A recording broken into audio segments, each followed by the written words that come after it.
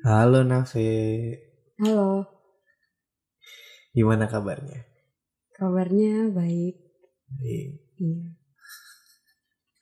Ini beneran baik apa formalitas? Baik dong. Oh baik, Iya, sehat. sehat. Alhamdulillah. Alhamdulillah. Oke, ya udah. Kita langsung aja pertanyaan pertama. Oh, langsung nih. Langsung dong. Karena nanti bakal panjang. Oh gitu. ceritanya. Oke, Iya. baiklah.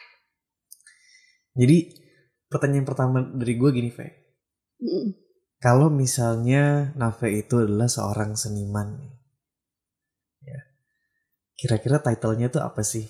Karena maksudnya gini, title-nya seniman tuh kan banyak. Ada penyanyi, ada pelukis, ada penulis. Nah, kalau Nave itu apa sih? Gitu. Waduh.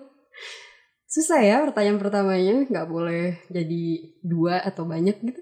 Enggak, cuma boleh pilih satu di sini. Aduh, untuk sekarang penulis nih.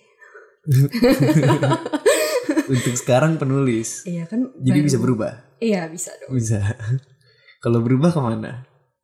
Kalau berubah, mungkin kembali lagi ke penyanyi.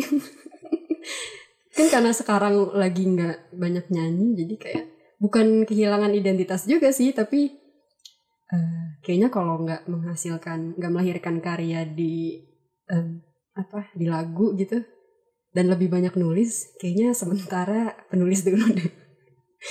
Bisa gitu nggak sih? Boleh ya? Ya boleh. Ya tapi gini, maksudnya adalah kalau misalnya lu mau berkarya nih ke depannya, yang ditekunin sampai menghasilkan sesuatu, maunya nekunin apa sih? Apakah nulis atau nyanyi? Waduh, kedua itu sih nggak bisa milih. Kenapa ya? Keduanya tuh gue tuh ada keterikatan emosional yang cukup erat gitu sama keduanya. Oh gitu. Jadi walaupun nanti misalnya suatu hari jadi penyanyi terkenal, akan tetap menulis. Akan dong. Dan bukan nulis lagu loh ya, bukan songwriting kan? Iya. Menulis seperti yang konten-konten biasanya gitu kan? Iya, benar-benar. I see. Oke. Tapi karena sekarang aktifnya di nulis, tadi kita bahas tulisan dulu. Oke, boleh. Oke. Kenapa penulis, Ve? Oke, jadi kita tarik ke 2012 ya. Wih, hafal tahunnya. Hafal, itu momen penting sih. Jadi selama gue kecil itu, lingkungan memang belum bisa menerima menerima keberadaan beragam emosi gitu. Jadi masih lebih ke yang bahagia aja gitu. Selain bahagia itu kayaknya nggak perlu untuk dirasain, nggak perlu untuk digubris tuh nggak usah deh gitu. Soalnya kita harus selalu bahagia dan positif gitu kan. Wow. Gitu. Nah jadi sampai akhirnya ya itu semua kan terbendung ya. Namanya manusia kan kita punya banyak kejadian, punya banyak momen yang terjadi, ada banyak emosi yang dirasain, dan kalau itu nggak betul-betul diakui, setidaknya diakui dia ada, jadinya tuh dia disudutkan sih. Sampai akhirnya menggumpal terus jadi besar, jadi bersarang. Itu akhirnya jadi mengganggu satu ruangan yang kita hidupin gitu. Nah, akhirnya kebetulan juga gue tuh agak sulit ya untuk berkomunikasi secara verbal. Kalau lu perhatiin dari kita awal ketemu gitu ya, agak sulit untuk gue mengutarakan pendapat, perasaan gue gitu dengan omongan gitu. Yang pertama ya selain gue deg-degan banget, jadi rasanya tuh cemas banget loh kalau misalnya gue harus ngomong kayak sekarang. Ini Nafi lagi cemas. Ya, rasanya tuh cemas gitu, deg-degan, terus juga capek banget rasanya.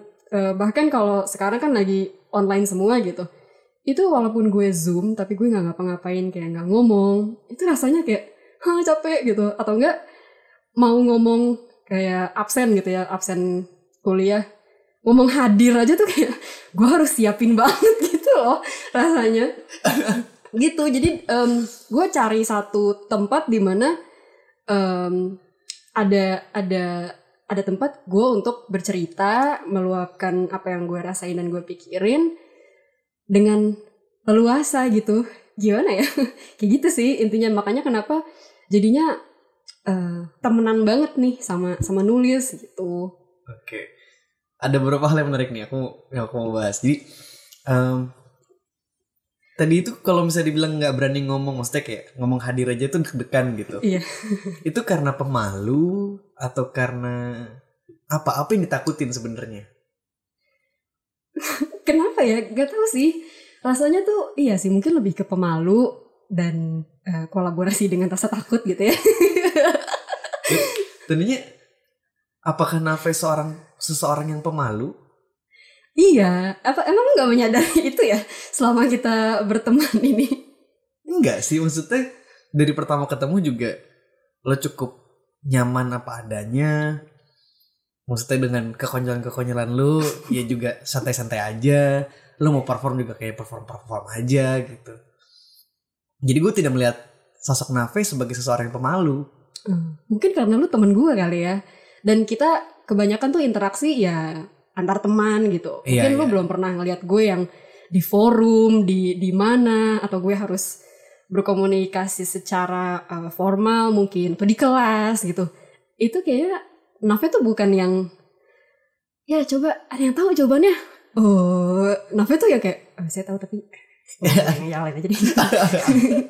Tapi gue juga gitu sih, dan gue juga emang kalau misalnya dulu, sekarang sih mungkin nggak terlalu. Dulu tuh absen aja tuh deg-degan juga gitu. Wah dikit lagi sama gue dipanggil nih gitu. Iya. Udah antisipasi terus kayak ngomongnya apa ya? Iya, apa hadir, apa? Ya saya di sini gitu. Apa kan maksudnya udah disusun gitu kalimatnya. Iya. Gue ngerti sih, karena gue juga pemalu dulunya. Tapi bagaimana Nave yang pemalu? Maksudnya gimana ya? Lu udah bisa nih keluar menjadi diri sendiri dan bahkan perform di depan banyak orang gitu, dan lu juga udah sempat perform di panggung-panggung yang gak kecil hitungannya gitu.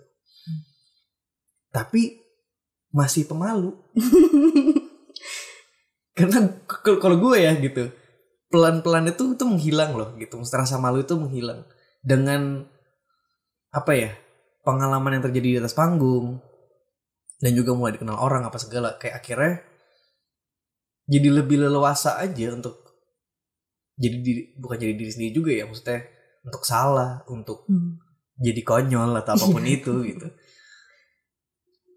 Kalau Nave gimana? Maksudnya apakah itu tidak berkesinambungan gitu antara diri yang pemalu tapi juga apa ya, maksudnya perform dan lain-lain gitu.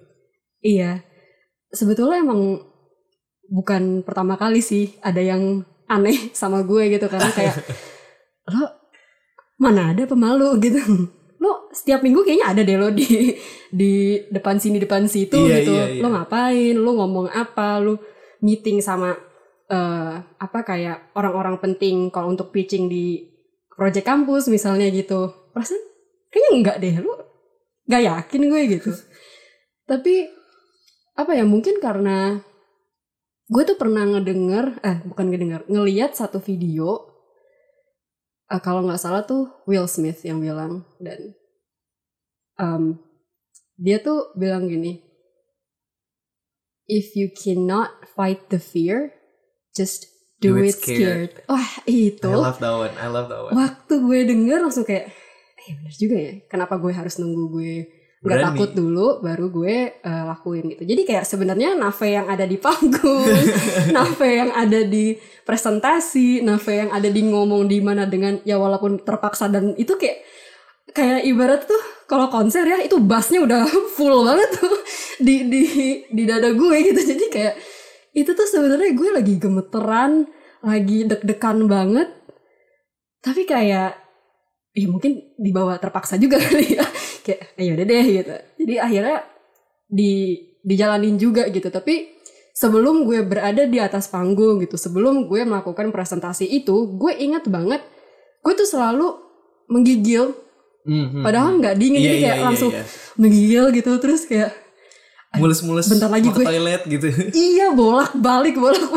Padahal gue udah nggak minum tuh dari berapa waktu yang lalu gitu, udah nggak konsumsi makanan berat juga kan. Dan kayaknya ini emang ini nih penyakitnya nih gitu. Kayaknya emang setiap gue mau berada di depan orang-orang kayaknya bakal selalu kayak gini sih. Cuman ya balik lagi sih, mungkin itu nggak kelihatan aja gitu kan. Yang orang lihat ya, gila Nave berani banget gitu, gila. Nave kok nggak takut ya? Dia tidak tahu. Dia tidak tahu di dalam saya sebenarnya. Tapi menurut gue ya rata-rata pasti tetap performer pasti tetap ada nervousnya lah ya. Iya. Cuman kalau buat Nave sendiri, what makes you keep coming back to the stage gitu? Maksudnya kalau tadi Nave bilang kan, ya terpaksa gitu. Kalau terpaksa tandanya pasti nggak diulangin gitu ya. Bukan nggak diulangin. Kalau misalnya terpaksa dan diulangi, pasti ada sesuatu yang dikejar, you know. Ada sesuatu yang dicari sebenarnya. Apa sih yang dicari? Apa ya? mungkin balik lagi ke outlet gue dalam berbicara soal apa yang gue rasain sih. Karena gue nyanyi lagu-lagu yang gue nyanyiin sering kali apalagi waktu ya di belakang itu dan belum ditentuin misalnya lagunya, biasanya itu lagu-lagu yang cukup relatable sama gue gitu. Jadi bentar, gue biasa nih, gue suka lupa mau ngomong apa. Gak apa-apa. Makanya santai aja. Jadi bisa dibilang sebenarnya setlist lu lumayan mut-mutan ya. Iya, benar. Oke. Nah, terus balik lagi nih. Kalau tadi Nafi bilang kenapa menulis apa segala karena ada emosi yang bersarang dan lain-lain. Gila ya, bahasa penulis beda ya. Baru kali ini loh gue ngobrol sama orang di podcast nih, bahasanya tuh cantik banget. Sarang gitu ya. Iya, oke.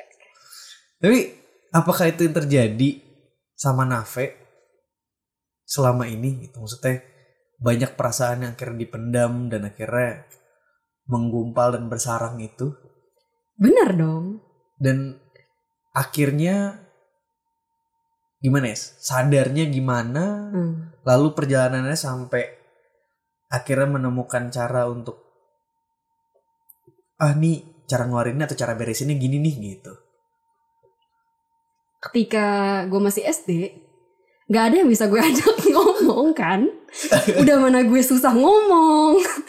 Terus juga gimana ya, nih ya, gue udah susah ngomong, terus gue pemalu iya, gue ngerasa cemas iya kalau ngelihat orang, ketemu orang. Terus juga nggak tahu kenapa ya, mungkin gue tuh terpaksa mendewasa karena keadaan sih. Jadi akhirnya karena banyak hal gitu yang terjadi, dan balik lagi gue nggak bisa juga ngungkapinnya, nggak tahu juga mau ngungkapin ke siapa gitu kan. Jadi ya makanya bisa deket banget sama nulis, terus deket banget juga sebenarnya sama musik. Tapi yang pertama kali gue bener-bener gue ngerangkai sendiri perasaan gue tuh memang di nulis ya. Cuma kalau keduanya tuh memang ada gimana ya, pertemanan yang cukup solid lah menurut gue gitu. Karena mereka yang nemenin gue gitu kan. Lagu-lagu yang liriknya mencerminkan perasaan dan kondisi gue gitu di saat ya teman-teman gue belum ada yang bisa gue ceritain ke sana gitu. Mungkin juga mereka kan belum ngerti gitu kan. Iya. Karena ya SD sih kayaknya apa ya, pemikiran belum kayak aku merasa sedih gitu.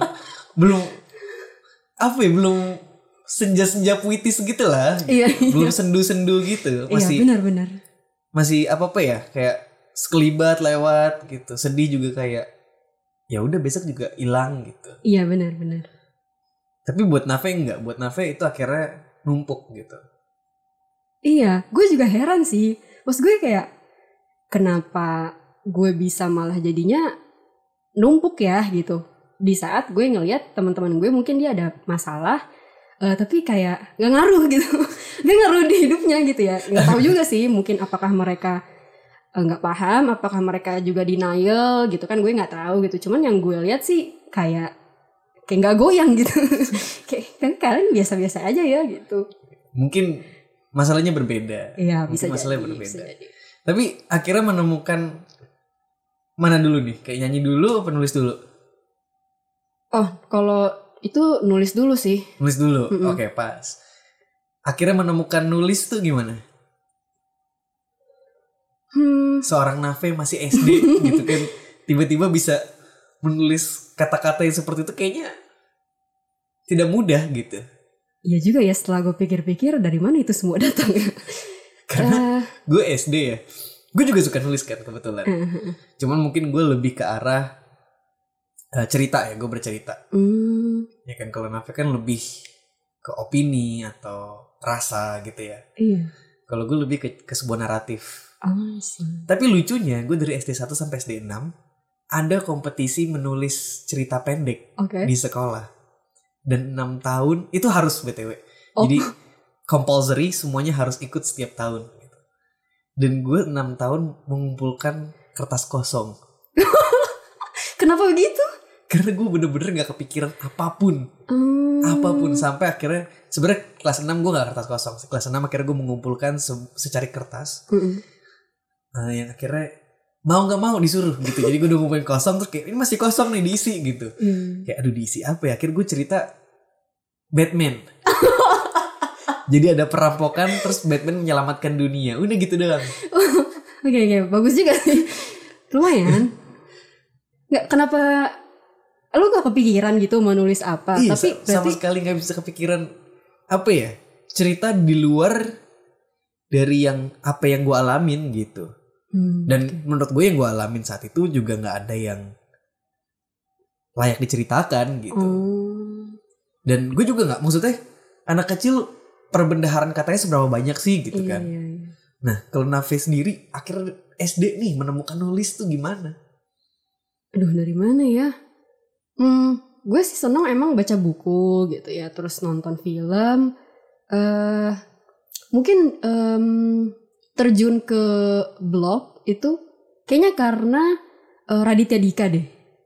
Jadi Raditya Dika. Iya, Raditya Dika kan dia berawal dari nulis di blog juga tuh kan. Jadi kayak gue mungkin terinspirasi juga kali ya dari dia. Makanya kayak oh ya apa gue coba gitu bikin blog.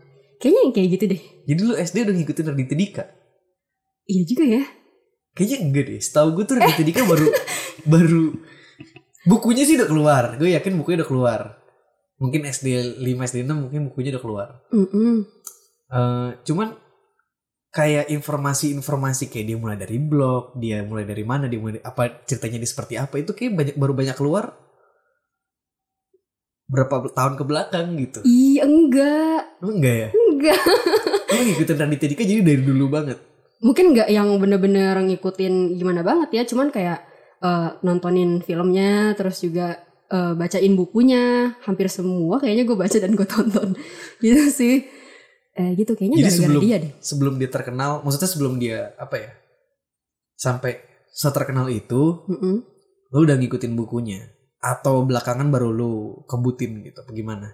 Oh enggak, jadi dari kayaknya 2013 sampai dari 2012 sampai 14 mungkin. Ya kayaknya itu zamannya Twitter kan. Gue ingat gue bikin Twitter pernah tuh di 2010 kalau nggak salah. Nah kayaknya gara-gara itu deh. Jadi mulai tahu gitu ya, kayak oh ada apa di luar sana gitu. Jadi mulai tahu ada yang nulis-nulis tuh, ada siapa ya?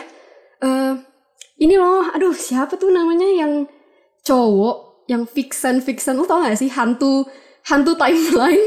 Tau gak lo? Gak tau ya. Hantu timeline. Kayak gue tau deh. Twitter kan? Iya Twitter. Ya mulai kena expose tuh kayak oh ada hantu timeline, dia suka bikin quotes galau gitu. Ada Bang Radit. Dulu hits banget sih. Iya, ada Bang Radit, ada Shitlicious itu juga gue sempet baca, terus Bernard Batubara gue baca juga, novel dia gue beli. Oh jadi dari Twitter tuh lu udah ngikutin orang-orang yang emang menulis seperti itu gitu ya? Kayaknya gara-gara Twitter deh. Iya ya, setelah gue tarik ke belakang kayaknya ya bisa jadi dari Twitter. Tapi gue gak nyari gitu, kebetulan aja mungkin ya. ada muncul dari teman gue nge-retweet atau gimana, kan muncul tuh di timeline. Iya, iya. Iya, kayaknya gara-gara itu sih. Oh, menarik. Jadi dari kecil lu juga suka baca buku fiksi? Iya, waktu itu bacanya masih fiksi. Fiksi. Sama Raditya Dika. Raditya Dika tuh termasuk apa sih? Kurang tahu. Coba Bang Dika kalau denger ini boleh bantu. Biografi atau Enggak dong. autobiografi. Kan pengalaman dia rata-rata. Iya kan? juga ya. Menarik tuh pertanyaan. Cuman terus akhirnya belajar menulis itu atau mulai menulis itu dari Twitter. Ya apa ngikut ngepost bikin kayak gitu-gitu juga atau mulai nulis blog dulu atau gimana? Kayaknya lebih banyak konsumsi deh. Konsumsi dulu kayak dari mereka karya-karyanya kayak gimana. Mungkin jadi terbiasa kan ngeliat yang kayak gitu. Okay. Tapi untuk bikin tuh belum. Baru 2012 sih. Jadi kayak bener-bener ya udah deh gue coba aja tulis di sini gitu. Karena di Twitter pun gak bisa panjang kan lo nulisnya. Iya, 140 kata. Iya, inget banget tuh. Jadi kayak oh ya udah nih ini kayaknya bisa.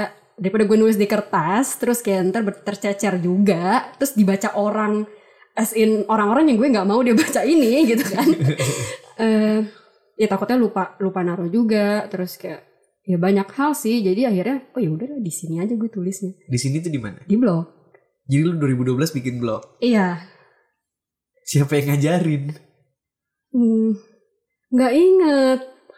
Apa Bang Radit ya? Dia kan bikin WordPress ya kalau nggak salah. Terus kenapa gue nggak bikin di WordPress ya? Kok gue bikinnya di Blogger? Ya pokoknya gitu deh. Oh wow, gila sih gue baru kenal blog tuh. Mungkin gue yang kurang terekspos ya. Cuma maksudnya gue baru kenal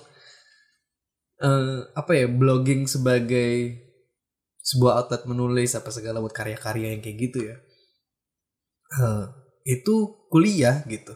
Ah serius? Serius, gue baru karena teman-teman gue juga baru punya blog kuliah gitu. Terus blog-blog yang dulu yang gue tahu rata-rata kayak diary kan. Kayak hari ini aku gini-gini. Kayak gitu-gitu loh. Iya. Ya maksudnya gue sebagai anak cowok masih kecil ngeliat diary tuh kayak ih lemah gitu. Tau gak sih rasanya kan kayak ya stereotip lah. Stereotip. Iya, no. Gitu. Jadi gue baru benar-benar kenal blog itu ya kuliah gitu. Dan lu dari SD udah nulis tuh. Dalam format Maksudnya format penulisannya apa nih? Kayak diary kah? Kayak puisi kah? Post pertama gue itu masih lebih ke ceritain pengalaman sih. Jadi mungkin lebih ke diary juga kali. Mungkin bisa masuk ke kategori itu ya. Tapi bukan diary gitu. Bukan. Gue gak masukin konsep literal diary gitu ya. Tapi kayak ya gue ceritain aja pengalaman yang menurut gue kayak ya bermakna gitu misalnya buat gue gitu. Ya gue ceritain di situ. Itu sih. Jadi awalnya punya blog itu untuk menceritakan kejadian-kejadian yang bermakna. Iya. Bukan keseharian juga kan? Bukan kejadian-kejadian itu dan juga waktu gue ceritain itu gue bisa selipin kayak iya juga ya gue ternyata tuh merasa A, gue merasakan B gitu. Jadi kayak mengolah emosi juga sih ujung-ujungnya ya. Mungkin waktu itu gue belum ngerti gitu. Oke. Terus kenapa akhirnya jatuh cinta sama nulis? Mungkin karena itu satu-satunya teman yang gue punya. Miris banget ya. Jadi emang bener sih. Maksudnya temen ngobrol lu cuman nulis? Karena balik lagi ya ke kondisi lingkungan yang tidak mendukung untuk merasakan berbagai emosi. Jadinya kan emosi-emosi yang menurut mereka tidak relevan ya nggak perlu dirasakan kan gitu. Sedangkan benar.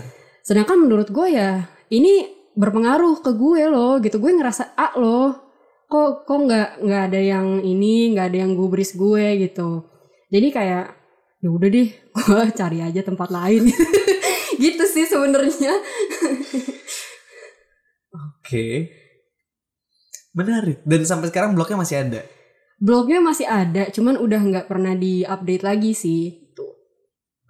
Tapi tadinya koleksi cerita-cerita lu dari kecil itu masih ada? Masih. Pernah lu baca ulang gak? Pernah. Terus gue kayak malu gitu waktu bacanya, soalnya gimana ya, aduh ini kayaknya gak harus kayak gini deh gitu. Masih lebay-lebay banget itunya. Iya. Terus kosakatanya juga kan masih gimana ya, kayaknya kurang cocok gitu. Jadi kayak gak cocok Nave gitu. Setelah gue baca-baca lagi gitu. Tapi memang gitu tau, semua seniman kayak gitu ya. Kayak melihat kembali ke karya zaman dulu tuh kayak duh ya Allah gue odong banget gitu. Oke, terus akhirnya berkembang gimana sampai akhirnya jadi ke formatnya sekarang. Karena sekarang kan juga Nave aktif menulis di Instagram ya. Dengan account sedang merasa underscore. Iya.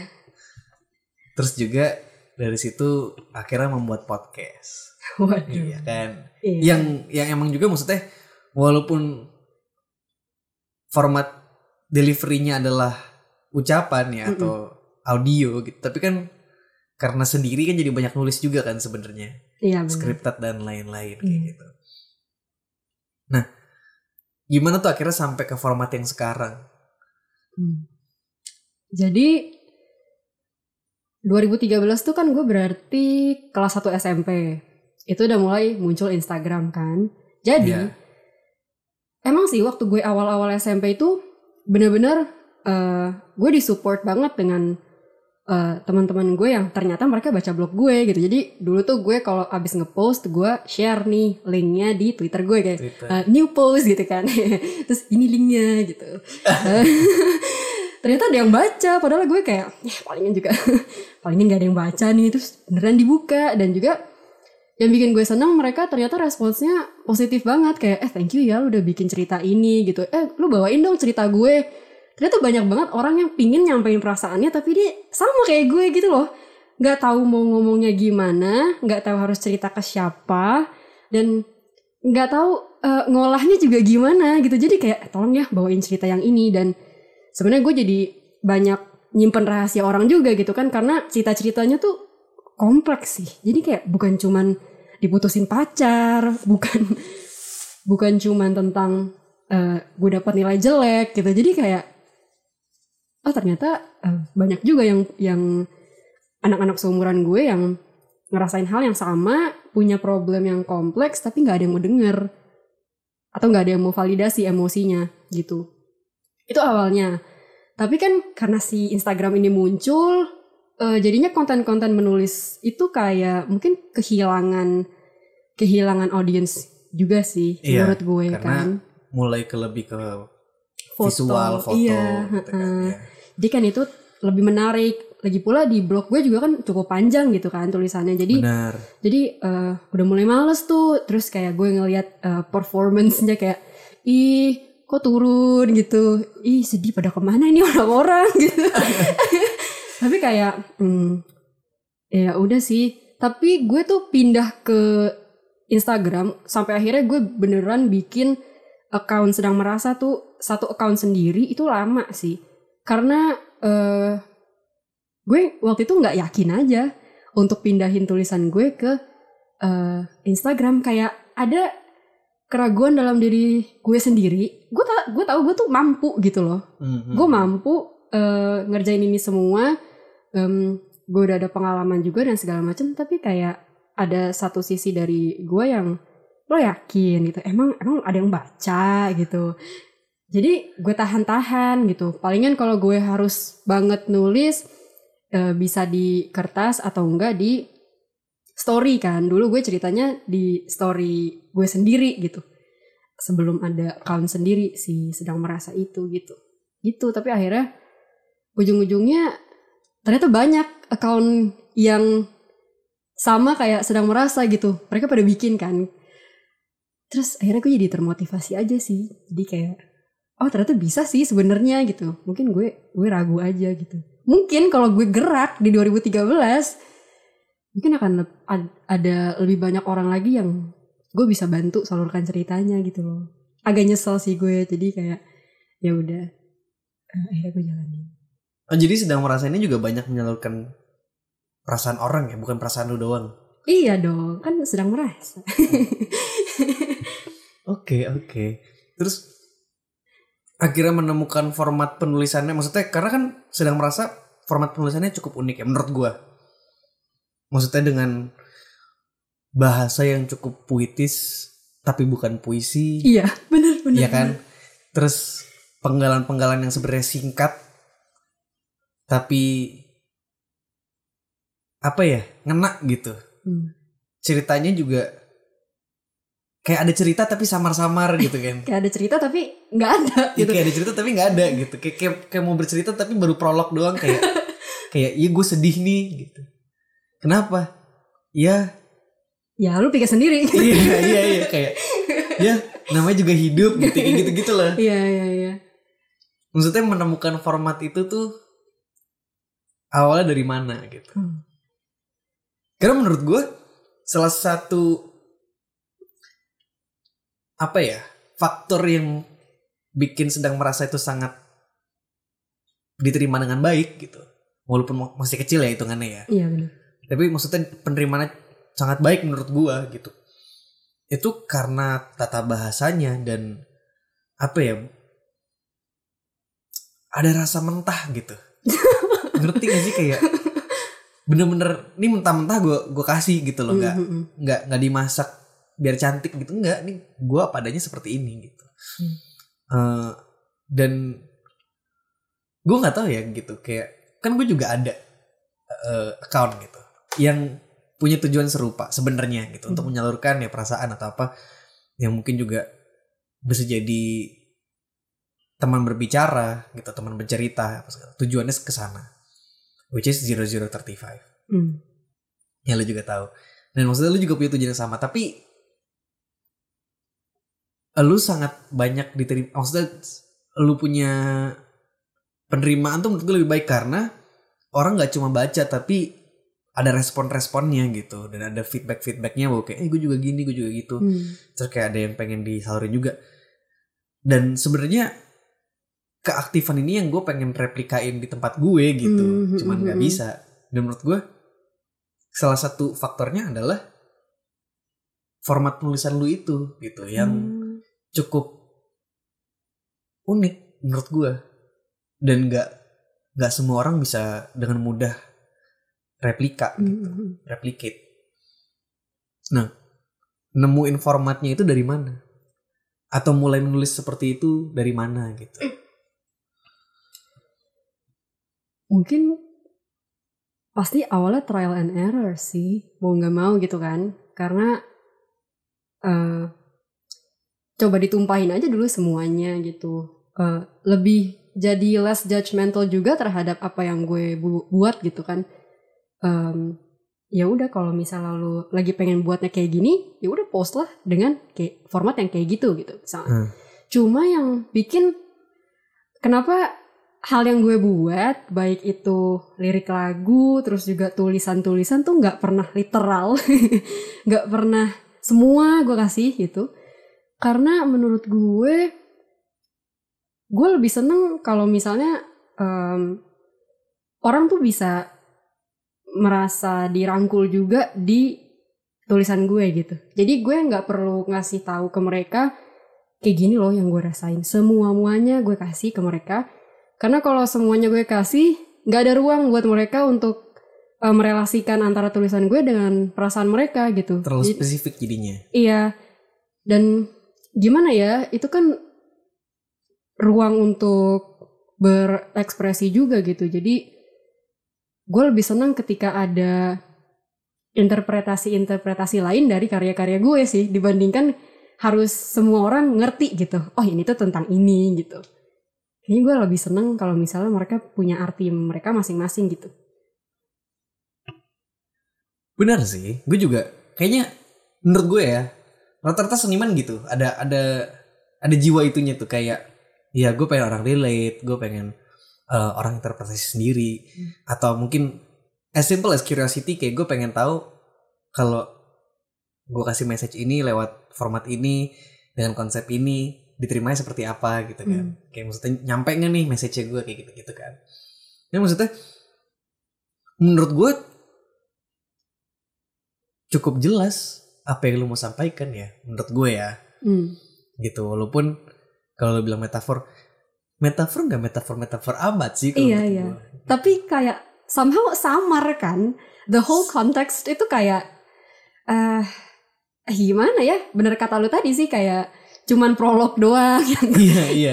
yang mungkin beberapa orang juga nih kurang ajar nih niat bikin gak sih? Itu kenapa cuman ini doang yang lu kasih ke depan kita gitu. Tapi kayak ternyata itu yang ya awalnya gue cuman memprediksi aja ya dengan kesukaan gue mendengar interpretasi dari orang-orang. Akhirnya kayak oh ya udah gue kayaknya kasih yang ini aja gitu. Toh Jadi- kemarin nyaman kok mereka. Jadi emang ini format yang khusus dibikin buat sedang merasa. Tapi nggak akan terhenti di itu juga. Itu maksudnya awalnya terbuat format ini atau lu menulis dalam format ini juga karena sedang merasa, bukan karena emang lu suka menulis dengan format ini dari dulu gitu atau gimana? Mungkin akhir perjalanan blog gue itu juga berkontribusi sih, karena jadi ngajarin gue kan bahwa lu bisa bawain cerita orang gitu. Nah itu yang akhirnya gue bawa. Gimana caranya supaya gue bisa gue bingung nih cara ngomong gimana kan. Gimana supaya gue bisa bawain cerita gue tapi juga cerita orang-orang lain. Nah itu kayak gitu intinya gitu. Jadi belajar ini ya, merangkul orang-orang dalam satu cerita yang sama gitu ya. Iya. Oke, menarik sih. Kayaknya gue harus belajar banyak sih sama lu sih. Waduh. Karena gue juga main metafor dalam tulisan gue gitu. Tapi mungkin tulisan gue terlalu metafor, jadinya Susah dikunyah ya. susah dikunyah gitu. Apalagi gue Inggris kan. Karena kalau gue dari gue ya influence dari kecil emang banyak belajar bahasa Inggris. Dan akhirnya lebih terbiasa ngomong bahasa Inggris. Dan apalagi maksudnya menurut gue ya, tulisan-tulisan yang sentimental itu lebih nyaman ditulis Inggris. Cuman hebatnya lu menurut gue adalah bisa menulis sesuatu yang sentimental dalam bahasa Indonesia tapi tidak terkesan Lebay gitu. lebay atau kayak ih apa sih gitu. Karena kayak kalau gue ngelihat dari kultur kita juga gitu, Indonesia kan memang cukup jarang mengutarakan perasaan ya, orang Indonesia ya, kultur Asia lah gitu. Kita lebih mengutamakan keenakan, lebih mengutamakan komunitas kayak gitu. Benar. Jadi akhirnya jarang tuh orang-orang yang ekspresif banget dengan apa yang mereka rasakan gitu. Dan kita lebih terbiasa untuk memendam, kayak ya udahlah, yang penting dia nggak apa-apa gitu lah. Tapi maksudnya jadinya secara tata bahasa juga kita tidak terbiasa dengan tata bahasa yang sentimental. Iya gak sih, kayak Benar. that's why kayak I love you tuh kayak lebih natural daripada aku cinta kamu gitu. Iya ya. Iya sih, mungkin kesannya aneh ya. Kayaknya Iya kan? kita gak pernah deh bilang aku cinta kamu. Jarang maksudnya. Jarang gitu. Iya. Minimal paling kayak ya aku sayang kok gitu. Iya, sayang gitu kan. Benar. Karena kita tuh gak terbiasa gitu. Itu tidak jarang diucapkan sama orang-orang, jadi akhirnya rasanya tuh kayak aneh gitu. Dan itu yang gue rasakan saat gue menulis dalam bahasa Indonesia. Makanya kira gue pindah ke Inggris. Cuman menurut gue lu menemukan tengah di mana kayak lu bisa menulis dengan kata-kata yang cantik, rasanya dapet, tapi nggak too much gitu buat orang Indonesia gitu. Keren sih menurut gue. Terus kalau misalnya dari sedang merasa nih sejauh ini, ada nggak sih 1-2 post yang cantik banget nih gitu? Waduh, menurut gue sih yang warisan keluarga sih. Wah, itu kayaknya favorit gue deh, warisan keluarga. Gimana? Itu sebenarnya tentang generational trauma. Generational trauma, as in misalnya lo tuh punya relasi di keluarga, di mana relasi itu tuh menurut lo tidak tepat untuk dilakukan gitu. Tapi hal yang diterapkan oleh mereka itu mereka dapat dari orang-orang yang terdahulu gitu. Diturunin terus hal-hal yang dianggap benar, hal-hal yang dianggap normal tapi belum tentu benar Itu ngerti nggak? Enggak ya? Sebentar, jadi gue kasih contoh. Kayak gini nggak, misalnya tanpa menyinggung siapapun ya, maksudnya misalnya orang tuanya rasis gitu, terus karena dia terbiasa dengan kayak doktrin orang tua yang kayak, iya dia tuh kayak gini, dia tuh kalau orang dari sini tuh seperti ini, orang dari sini tuh seperti ini, akhirnya dia juga punya pemikiran yang sama, kayak gitu maksudnya. Mungkin bisa jadi. Kalau gue ngeliatnya, misalnya kayak habit yang ada di relasi di dalam keluarga tuh gitu, misalnya memendam perasaan, denying emotions, kayak gitu. Nah itu ya kan akhirnya jadi kebiasaan di anaknya juga. Yes, dan itu kan kalau ditarik lagi kan mungkin dia kayak gitu karena dulu mungkin dia diterapin kayak gitu juga. Sebenarnya mungkin dia nggak suka, tapi akhirnya juga dia ujung-ujungnya ngelakuin gitu. Iya. Mungkin contoh gampangnya kayak yang dulu orang tuanya keras gitu, jadi anaknya keras, terus anaknya lagi keras lagi gitu. Kayak gitu, abusive. Iya. Yang kayak gitu-gitu sih. I see.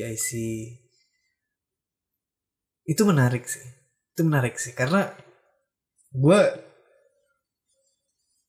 punya pandangan ya. Kalau secara psikologis gue mungkin bilangnya pandangan humanistik gitu. Yang mempercayai bahwa setiap orang itu punya kemampuan untuk self-actualize. Mengaktualisasikan diri menjadi diri sendiri seperti apa adanya. Dan memilih pengennya tuh idealnya tuh gue kayak gimana sih gitu. Kalau gue percaya itu. Jadi menurut gue generational trauma itu menjadi satu hal yang menarik. Karena gue menemukan banyak orang yang sangat menyalahkan itu. Maksudnya gimana nih? Gue takut salah paham. Kayak misalnya gitu, seseorang misal pemarah gitu. Ya gimana? Bokap gue juga pemarah, ini gue juga pemarah gitu. Ya emang runs in the family gitu loh. Iya. Lu nggak bisa expect gue nggak gampang marah gitu. Kayak menurut gue nggak gitu. Kalau lu percaya itu sebenarnya suatu lingkaran yang bisa diputus gitu. Iya, menurut gue ya.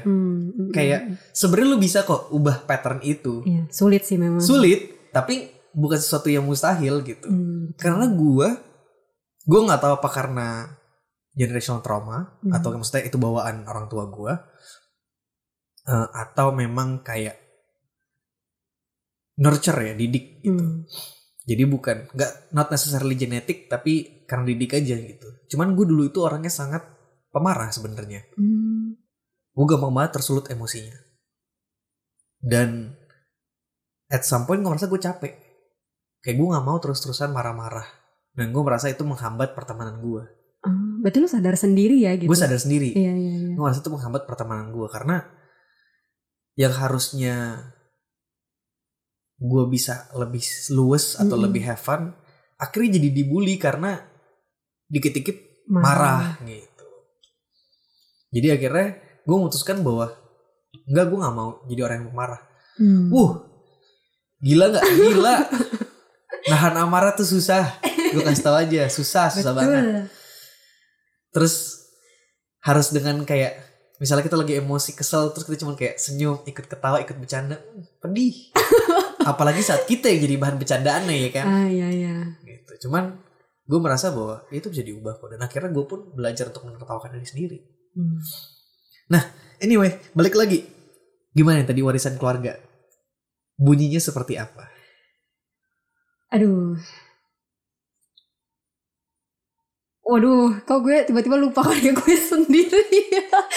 Mau dicari dulu. Cari contekan? Kayaknya gue gak bikin contekan. Jadi gue tuh kalau nulis konten untuk sedang merasa, gue tulisnya di kertas, di buku. Tapi udah di post kan? Udah, tapi yang gue post tuh audionya. Jadi gak ada versi tulisannya. Di mana? Kalau audio di mana masuknya? Ada di feeds juga ada kok.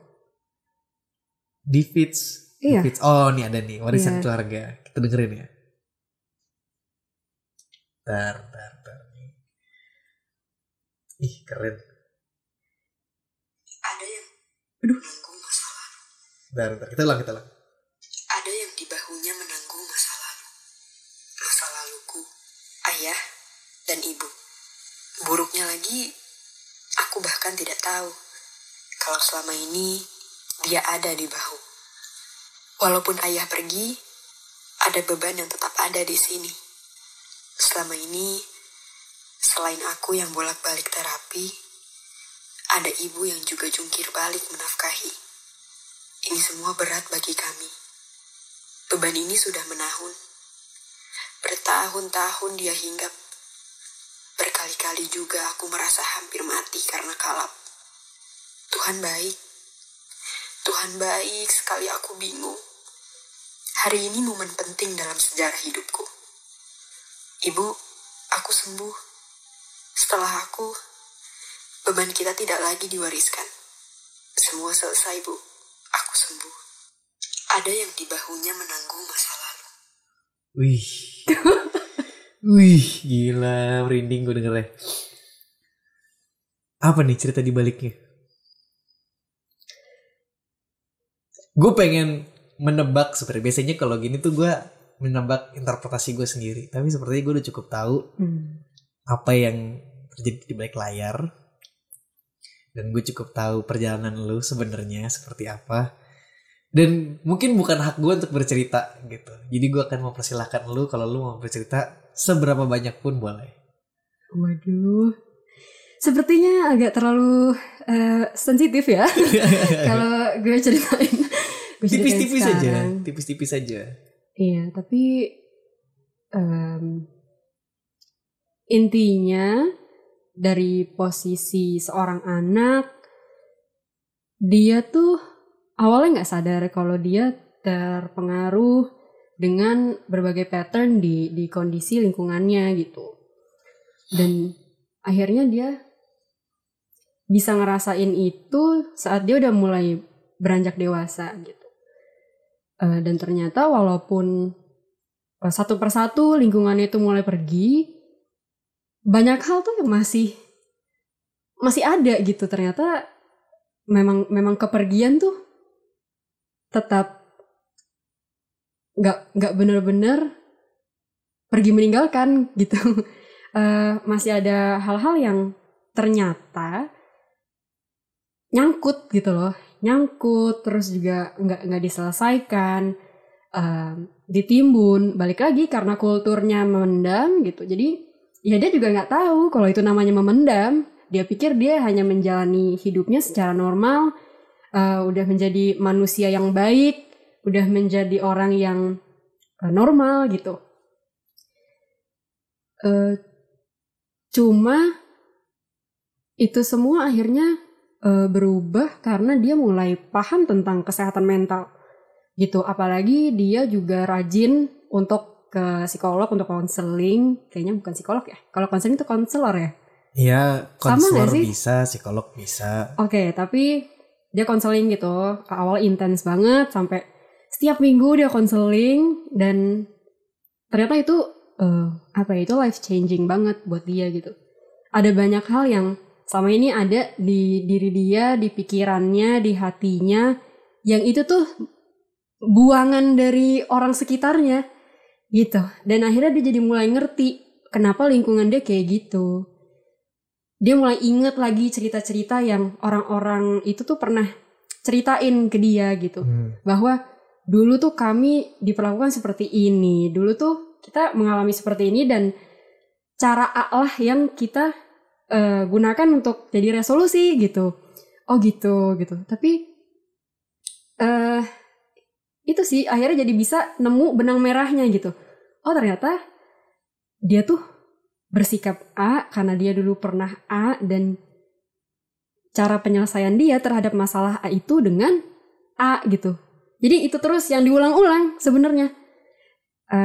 Sampai akhirnya berbulan-bulan dia terapi gitu, dia konseling, akhirnya dia bisa berhasil mutus rantai generational trauma. Gitu. Dalam dia tuh sebenarnya aku kan. Gimana?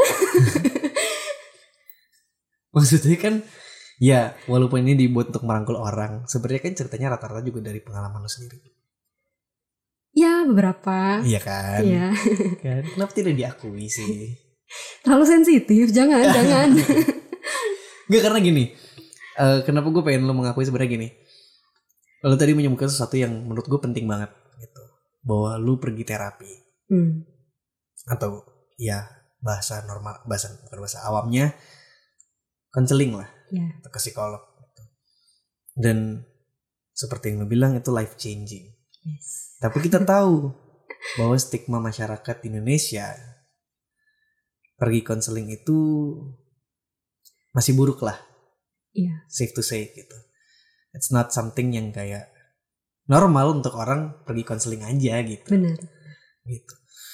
Jadi gue pengen mengambil kesempatan ini karena memang kebetulan lo melewati masa itu. Boleh nggak ceritain sedikit? Gitu. Maksudnya apa sih efeknya konseling buat lo sendiri? Terus maksudnya awalnya gimana sih? Karena gue tahu awalnya juga pasti lo berat gitu untuk menentukan kayak, gue pengen konseling nih gitu. Apalagi ada isu biaya juga gitu yang buat sebagian besar orang ngelihat konseling dengan harga pasaran lah mungkin 200-300 sekitar segitu. Tapi harus reguler tiap seminggu, tiap 2 minggu. Lumayan gitu di kantong. Iya benar. Nah, lu sendiri gimana nih? Kayak maksudnya awalnya menentukan, yaudah gue mau konseling gitu. Karena gue waktu itu sempat mau konseling juga, gue sempat ragu gitu. Padahal gue anak psikologi gitu. Cuman gue ada keraguan bahwa kayak, butuhkah aku gitu. Iya. Akhirnya tapi gue melawan rasa itu karena ya gue anak psikologi ya. Maksudnya gue merasa kayak ya gue masa anak psikologi tidak memperjuangkan pergi ke konseling gitu. Iya. Akhirnya gue pergi. Cuman lucunya adalah buat gue menemukan hal yang sama seperti yang gue takutin gitu. Bahwa ya gue udah ngerti ya karena gue juga belajar psikologi ya gitu. Iya. Jadi masalah gue kebetulan juga masih di ranah gue, masih di ranah understanding gue, dan gue masih ngerti. Jadi akhirnya cuma sharing. Terus dia bilang, itu kamu udah tahu kok harus ngapain gitu. Terus gue bilang iya tahu, cuman jalan ini berat gitu. Terus akhirnya solusi cuman ya udah, pokoknya kamu udah tahu, jalanin aja, berproses, sabar dan lain-lain. Kalau kamu butuh teman cerita silakan datang ke sini. Akhirnya ya udah gitu. Jadi sekedar tempat cerita buat gue.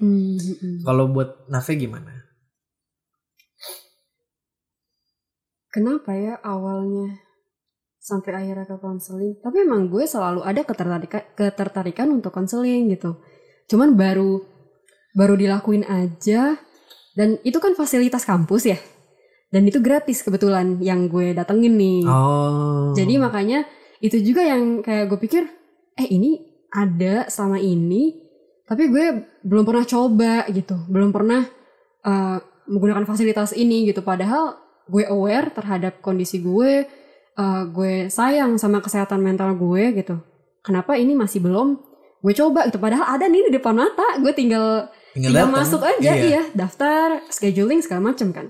Ya udah, akhirnya itu yang bikin gue untuk cobain deh gitu. Ya udah akhirnya semenjak itu jadi rutin gitu. Sih. Dan emang sangat mengubah hidup lo. Iya, menurut gue itu apa ya? Salah satu essential gue sih. Konseling itu. Mungkin agak aneh ya. Mengubah dalam hal apa nih kalau boleh tahu? Ada banyak kesadaran yang gue temuin sih. Yang gue bangun terhadap diri gue gitu. Mulai dari kesadaran tentang karakter gue, terus trigger gue tuh apa sih gitu. Iya. Apa aja yang biasanya bikin gue tuh bisa let's say sebel gitu kan. Gue sebel deh kalau ada orang tuh yang misalnya nggak on time gitu. Terus kalau misalnya lagi sebel gitu, gue harus ngapain sih gitu. Jadi lebih ke situ sih. Jadi lebih pengertian terhadap diri sendiri. Terus juga karena gue mungkin punya kesadaran akan itu, jadi gue juga bisa punya pengertian yang cukup sama lah sama orang lain gitu. Mungkin dulu gue pikir kalau orang lain tuh berbuat suatu hal yang bikin gue tuh kecewa, bikin gue kesel gitu, gue berhenti di rasa kesel itu gitu. Jadi kayak nggak tahu mau dikemanain, harus diapain gitu. Nggak tahu mau dikemanain, terus juga ini nyelesainnya gimana. Jadi menurut gue konseling bagian dari pendewasaan gue juga sih. Jadi lebih pengertian, misalnya kayak ini orang kenapa batu banget ya gitu. Padahal dia tahu ini tuh rancangan yang dia bikin tuh misalnya kurang cocok gitu, tapi tetap aja dipaksain gitu. Jadi sama yang jadi bikin beda tuh gue jadi punya kontrol terhadap reaksi gue terhadap emosi. Ya, gue gak ngontrol emosi gue, tapi gue kontrol reaksi gue terhadap emosi gue. Jadi yang kayak gitu sih. Terus juga terus kalau misalnya ada orang yang ngatain gue gitu, misalnya instead of merasa marah balik, ngatain orang itu balik, gue jadinya merasa empathetic sih, jadi kasihan gitu. Ya kayaknya lo lagi sedih ya gitu. Sampai I've learned that people project their pain to other people as their coping mechanisms. A lot of people do, and a lot of them very unconsciously sebenarnya. Iya. Tapi gue harus bilang bahwa nggak semuanya seperti itu. Nggak semuanya, iya. Banyak orang yang kayak gitu coping mechanisms-nya. Jadi kayak gue coba aja biar lebih lebih berempati aja dengan orang lain juga, nggak langsung meledak gitu kalau ada orang-orang yang nggak respect dengan orang lain misalnya gitu. Karena ya mungkin dia lagi sakit sebenarnya dalam hatinya gitu kan. Jadi akhirnya ya karena itu yang dia punya, ya itulah yang dia bagikan ke orang lain gitu. Ya mungkin kayak gitu sih. Benar. Wah, jadi mungkin kalau boleh gue simpulkan ya, maksudnya akhirnya dari konseling itu lu lebih mengenal diri sendiri, dan dari situ tumbuh identitas juga ya jadinya ya. Maksudnya solidifying identitas lu sendiri, akhirnya juga jadi akar buat self love lu jadinya kan. Iya, benar. Dan akhirnya itu juga yang mengakari compassion to others gitu, membantu lu untuk berempati gitu. So ya gue pengen kasih tau aja sih maksudnya ke orang-orang yang mungkin dengar podcast ini, siapapun itu, bahwa itulah efek yang bisa diberikan oleh konseling, salah satunya gitu. Dan ini datang dari seseorang yang juga tidak memiliki masalah mental sebenarnya gitu. Maksudnya nggak sakit jiwa lah kalau kata orang gitu kan. Maksudnya orang yang cukup normal dan fungsional juga gitu. Sehari-hari lu juga berjalan dengan baik kok. Gitu. Cuman banyak yang bisa kita dapetin dari konseling, dan gue harap ya ini bisa menjadi satu acuan lah atau referensi buat orang-orang yang mungkin tertarik atau penasaran kayak should I go counseling gitu atau enggak, butuh nggak sih ini. Tapi kalau narik balik nih sekarang, kalau misalnya lu waktu itu tidak disediakan fasilitas apa segala, dengan pengetahuan yang lu tahu sekarang, di saat itu apakah lu rela kalau harus bayar? Rela. Iya. Ya mungkin akan lebih struggling ya, karena kan juga secara finansial kita juga waktu itu kan masih bergantung sama orang tua, belum ada, ya mungkin ada gitu kan pekerjaan kita sendiri, cuman kan gimana ya? Nggak seleluasa itulah. Iya, dan juga masih belum masih belum disiplin dalam mengurus keuangan gitu waktu itu. Jadi ya mungkin agak struggling, tapi kalau bisa dan kalau ada kesempatannya gue kayaknya akan ambil konseling dari sedini mungkin sih. Gitu. Dan gue juga mau ngingetin, kita nggak perlu harus jatuh sejatuh-jatuhnya baru kita konseling gitu. Benar. Lu nggak ada apa-apa, gue juga pernah, gue nggak ada ngerasain apa-apa, kayak dalam artian ya normal-normal aja sih gitu. Tapi kayak tidak ada yang terjadi lagi hidup gue gitu ya. Iya tapi gue tetap konseling, datang gitu, kayak ditanyain kan sama konselornya, iya gimana minggu ini gitu. Minggu ini saya baik-baik aja. Tapi akhirnya sesi konseling itu jadi dipakai untuk cerita-cerita. Kayak saya lagi ada tugas ini loh gitu. Tapi saya tuh jadi deg-degan banget. Sebenarnya ada gitu, technically ada masalahnya. Karena gue deg-degan ngerjain mau presentasi gitu. Mau sidang deh kayaknya, gue inget waktu itu. Gue mau sidang, terus ya juga ya setelah gue pikir-pikir gue tuh deg-degan loh mau sidang gitu. Jadi gitu sih, jadi balik lagi sih punya awareness yang ke hal-hal yang samar lah menurut gue gitu. Okay. Well, thank you so much Nave for sharing dari karyanya sampai ceritanya. bermakna sekali. Kalau misalnya mau konseling tapi misalnya ada masalah finansial atau apapun, menurut gue salah satu outletnya bisa lewat Sedang Merasa. Gue rasa itu akan cukup. Maksudnya gue nggak bilang ini substitute ya, bukan pengganti ya. Tapi maksudnya mungkin itu sedikit membantu, sedikit melegakan.